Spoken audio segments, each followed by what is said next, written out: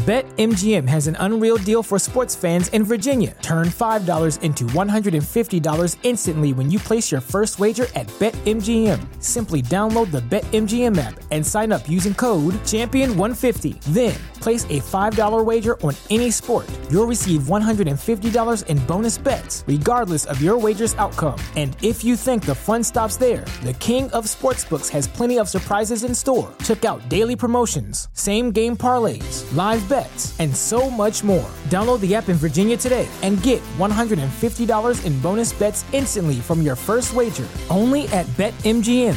BetMGM and GameSense remind you to play responsibly. See BetMGM.com for terms. 21 plus only. Virginia only. New customer offer. Subject to eligibility requirements. Rewards are non-withdrawable bonus bets that expire in 7 days. Please gamble responsibly. Gambling problem? Call 1-800-GAMBLER. Promotional offer not available in Washington, D.C.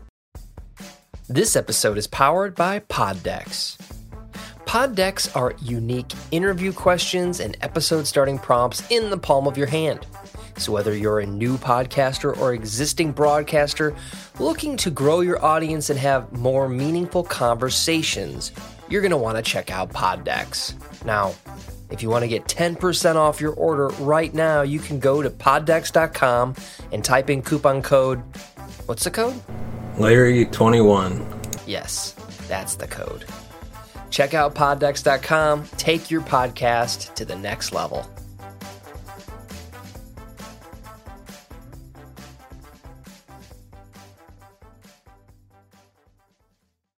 Welcome to the True Crime Never Sleeps podcast. We dive into stories of true crime, from unsolved cold cases to historic kidnapping to gangsters and beyond. We are your source for true crime. We thank you for listening. Welcome to the True Crime Never Sleeps podcast. I'm your host, Larry Least. On today's episode of Breakout Kings, we dive into the Clovis, New Mexico prison escape. But first, we'd like to thank our sponsor, Audible, for sponsoring this episode. If you're a fan of audiobooks of any kind of genre, fiction, nonfiction, autobiographies, self-help books, check out Audible today and get a free audiobook of your choice at audibletrial.com/Larry21. And without further ado, let's dive right into today's episode. Curry County Adult Detention Center, which we'll refer to in the future as CCADC, is located in Clovis, New Mexico, and serves as the primary correctional facility for the region. Established in the early 90s, the detention center has a capacity of approximately 208 inmates and houses both male and female detainees. Over the years, the facility has been responsible for the incarceration of individuals accused or convicted of a wide range of offenses, from minor misdemeanors to serious felonies. However, the detention center has had its fair share of challenges and controversies, some of which contributed to the infamous 2008 jail escape. Leading up to the escape, the facility faced mounting criticism for its lax security measures and inadequate staffing levels. Many observers and experts claim that the detention center was operating below acceptable standards for a facility of its size and function. Among the most pressing issues at the detention center was the inadequate surveillance system in place. The detention center relied on an outdated security system that failed to cover critical areas, making it easier for inmates to exploit blind spots. Additionally, the facility suffered from a lack of proper maintenance, with reports of crumbling infrastructure and malfunctioning locks on cell doors. These factors, combined with a limited number of staff members, created an environment ripe for potentially security breaches. Furthermore, the facility had a history of incidents that called into question its ability to manage and supervise inmate population effectively. Prior to the 2008 escape, the CCADC had experienced other minor escapes and altercations between inmates, which led to growing concerns about the detention center's management. The lack of proper training for staff, along with insufficient communication protocols, only served to exacerbate the situation. On August 24, 2008, 8 inmates made headlines when they managed to escape from the Curry County Adult Detention Center in Clovis, New Mexico. The daring escape involved a carefully orchestrated plan that exploited the facility's security vulnerabilities.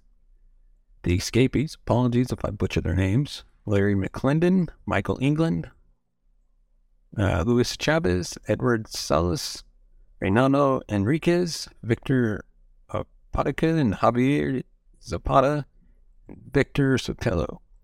Each of these individuals had a criminal history that motivated their desperate bid for freedom. Larry, the first escapee, was a 19-year-old who had been charged with murder, attempted murder, and armed robbery.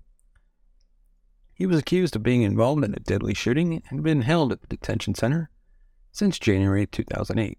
Given the severity of his charges, it is unsurprising that McClendon sought any opportunity to escape the confines of the detention center.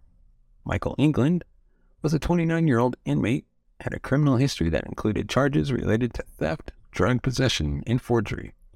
His motivation for participating in the escape can be attributed to his desire to avoid serving a lengthy sentence for his crimes.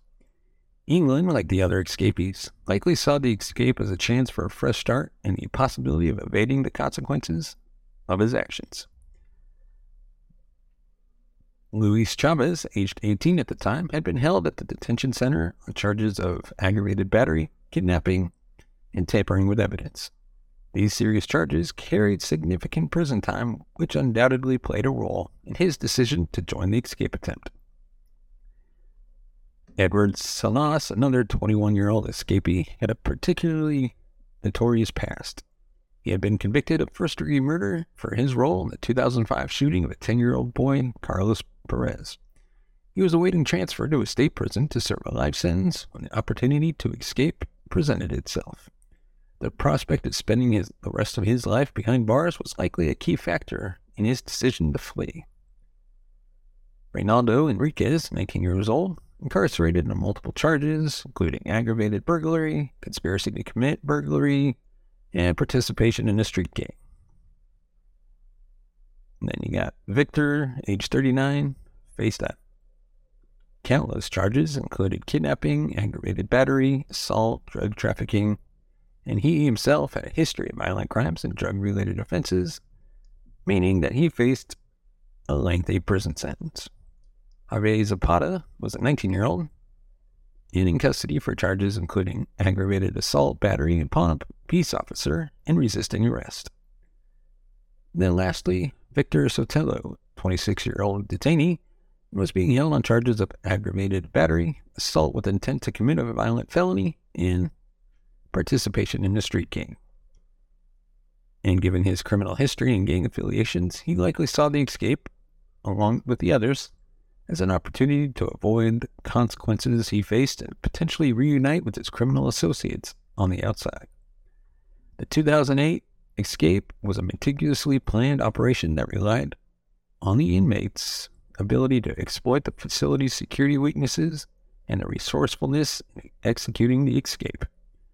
Despite the center's purpose as a secure holding facility for individuals charged with or convicted of various crimes, the escapees managed to identify and take advantage of its shortcomings to make their bid for freedom. One of the key weaknesses in the security system was the outdated and inadequate surveillance system. BetMGM has an unreal deal for sports fans in Virginia. Turn $5 into $150 instantly when you place your first wager at BetMGM. Simply download the BetMGM app and sign up using code Champion150. Then, place a $5 wager on any sport. You'll receive $150 in bonus bets, regardless of your wager's outcome. And if you think the fun stops there, the King of Sportsbooks has plenty of surprises in store. Check out daily promotions, same-game parlays, live bets, and so much more. Download the app in Virginia today and get $150 in bonus bets instantly from your first wager. Only at BetMGM. BetMGM and GameSense remind you to play responsibly. See BetMGM.com for terms. 21 plus only. Virginia only. New customer offer. Subject to eligibility requirements. Rewards are non-withdrawable bonus bets that expire in 7 days. Please gamble responsibly. Gambling problem? Call 1-800-GAMBLER. Promotional offer not available in Washington, D.C. The system had multiple blind spots and failed to cover crucial areas of the facility. The escapees capitalized on these blind spots to move around the jail without being detected by the limited number of staff members on duty. Additionally, the inmates took advantage of the jail's crumbling infrastructure and malfunctioning locks, which had not been properly maintained further facilitating their escape. The plan itself was designed to minimize the chances of detection and capture.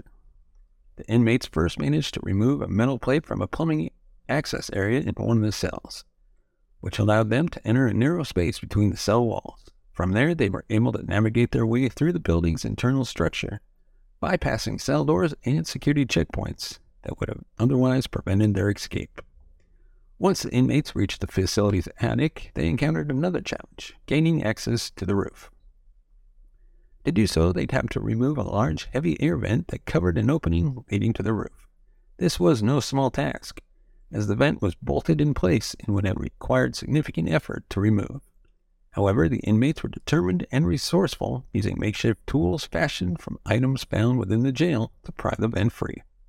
With the vent removed, the inmates were able to access the roof, but their escape was far from over. They still had to scale down the exterior of the building without being detected. To accomplish this, they demonstrated their resourcefulness once again by creating makeshift ropes from bed sheets and other materials they had acquired within the jail. These ropes allowed the inmates to rappel down the side of the building despite the considerable risk of injury or capture. The entire escape operation was carried out under the cover of darkness, which provided the inmates with an additional layer of protection against detection. By the time the jail staff realized that the 8 men were missing, they had already made their way off the facility's grounds and disappeared into the surrounding area. The discovery of the 2008 escape sent shockwaves throughout the local community and law enforcement agencies.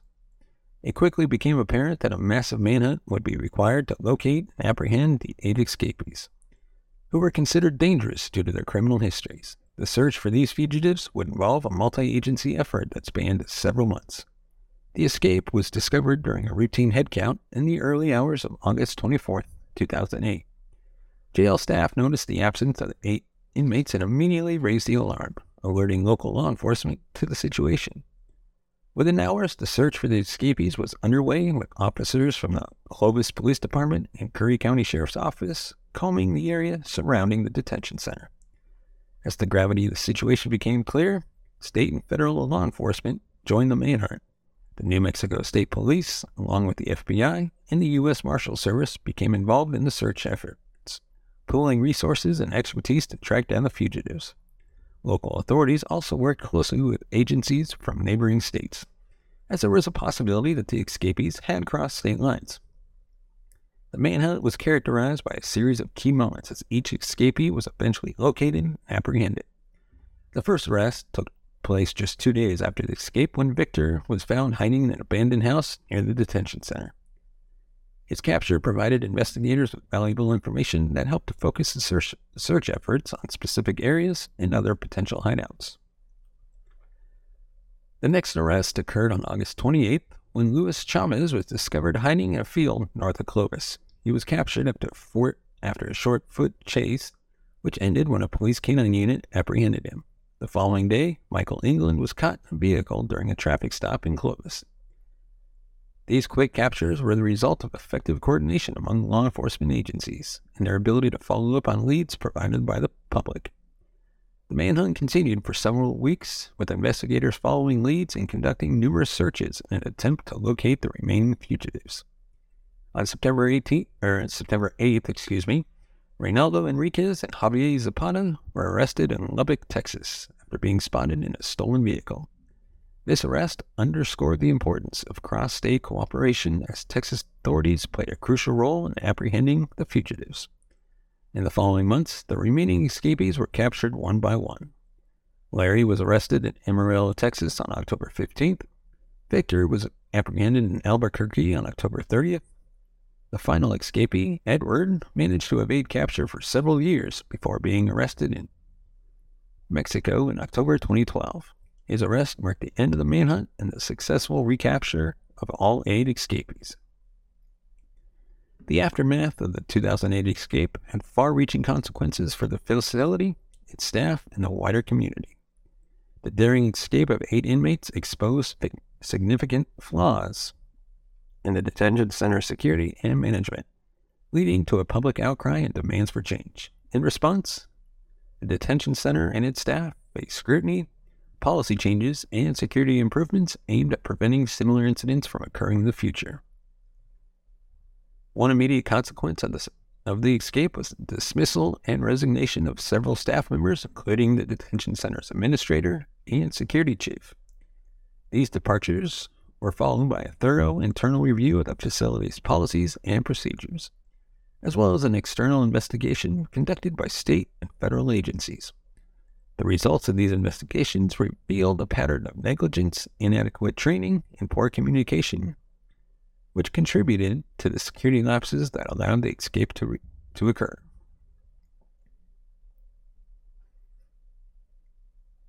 As for the escapees, their recapture marked the beginning of a new chapter in their lives. Each of them faced additional charges related to the escape, including escape from custody, conspiracy, and destruction of property. These charges carried the potential for additional prison time, which would be added to the sentences they were already serving for their original crimes. Some of the escapees also faced trials and convictions in other jurisdictions, further extending their time in custody. And that is all we have on the Clovis, New Mexico prison escape. Let us know your thoughts in the comment section below. As always, give us a thumbs up if you like our video, subscribe to the channel for even more content, and you can find us on Facebook, Twitter, and if you want to support the channel, go ahead, buy us a coffee at buymeacoffee.com/TCNS. Your support helps the channel grow. We can upgrade our equipment, bring in new hosts, and be able to pay them. Our goal is to reach, I'm going to say $500 by the end of the year, and your support can help make that happen. As always, thank you so much for watching and listening. We will see you next time. You have been listening to the True Crime Never Sleeps podcast. Thank you for listening. You can follow us on Facebook at True Crime Never Sleeps podcast and on Twitter at True Crime NS. And follow us on Instagram at True Crime Never Sleeps. Thanks for watching. If you want to support the show, buy us a coffee at buymeacoffee.com/TCNS or become a patron at patreon.com/True Crime Never Sleeps. Get ahead of postage rate increases this year with Stamps.com. It's like your own personal post office. Sign up with promo code PROGRAM for a 4-week trial plus free postage and a free digital scale. No long-term commitments or contracts. That's Stamps.com, code PROGRAM.